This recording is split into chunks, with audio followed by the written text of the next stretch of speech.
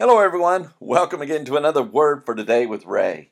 Thank you so much for being a part of this podcast. I pray that you are growing in your walk with the Lord as you study His Word. We know that the Holy Spirit is the true teacher. And so, even though He uses my voice, it's really God that wants to give you instruction in your life. And to Him be all the praise and glory for all things that He reveals. We always love to go to Him in prayer and ask Him to bless our time together just so we get ourselves focused upon the Lord. So, if you will, pray with me today. Heavenly Father, we thank you that you are involved in our lives, that you want to have an intimate relationship with every one of us. And Lord, we're just so grateful that you've given us your word, and through it we get to know you. We know your son Jesus. We know your ways, and what a joy it is, Lord, to see your plan of redemption unfold before our eyes and your interested love in each of us. I pray, Lord, that you will bless us today. And as you do, we want to give you thanks for extending to us your word. We bless you in Jesus' name. Amen. The title to today's lesson is John, Why Do You Baptize? It's taken from the book of John, chapter 1, and verse 25. John the Apostle wrote how this is the record of John. When the Jews sent priests and Levites from Jerusalem to ask him, Who are you? And he confessed and denied not, but confessed, I am not the Christ. And they asked him, What then? Are you Elias? And he said, I am not. Are you that prophet? And he answered, No. Then said they unto him, Who are you, that we may give an answer to them that sent us? What say you of yourself? He said, I'm the voice of one crying in the wilderness, Make straight the way of the Lord, as said the prophet Isaiah. And they which were sent were of the Pharisees. And in chapter 1 and verse 25 of his book, John shared how the Pharisees asked John the Baptist, Why do you baptize then, if you are not that Christ?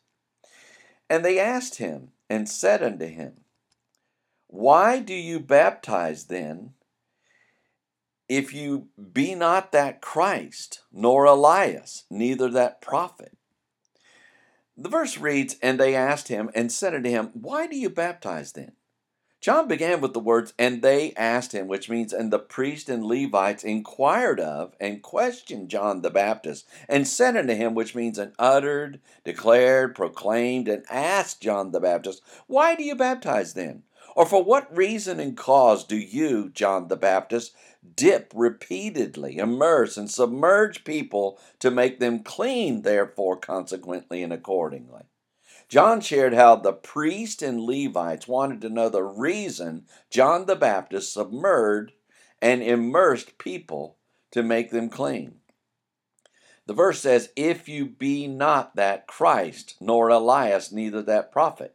John continued with the words, If you be not that Christ, which means whether you, John the Baptist, do not exist as the anointed one, the Messiah and the Son of God, which was prophesied, nor Elias, or no, and not in any way Elijah, neither that prophet, which means nor the one who was moved by the Spirit of God, and hence his organ or spokesman, who solemnly declared to the people what he had received by inspiration, especially concerning future events, and in particular such as relate to the cause and kingdom of God and to human salvation. John shared how the religious leaders wanted to know why John the Baptist baptized people if he wasn't Christ, Elijah, or the prophet who was to appear before the coming of the Messiah. When we think through John's words in this verse, we see how the religious leaders dispatched by the Pharisees wanted to know the reason John the Baptist was submerging and immersing people to be made clean if he was not the Christ, Elijah, or the prophet who gave the prophecy concerning Jesus' coming. God knew his plan of salvation for mankind, and he was implementing every aspect of it. John the Baptist was to set the stage for the Messiah's appearance. And when he was questioned by the religious leaders because they were unbelievers, they would never be satisfied with John the Baptist's answer. God saves people in spite of those who are in opposition to his son Jesus. And only those who put their faith and trust in him will be saved. Next time, John shares how the Pharisees asked John the Baptist, I baptize with water. Or he answers the Pharisees, I baptize with water, but there stands one among you whom you know not. So read ahead, and we shall join together then. Until tomorrow, there is more. And may the Lord bless you and keep you. May he make his face to shine upon you and be gracious unto you. May the Lord lift up his countenance upon you and give you peace as you continue to study his word.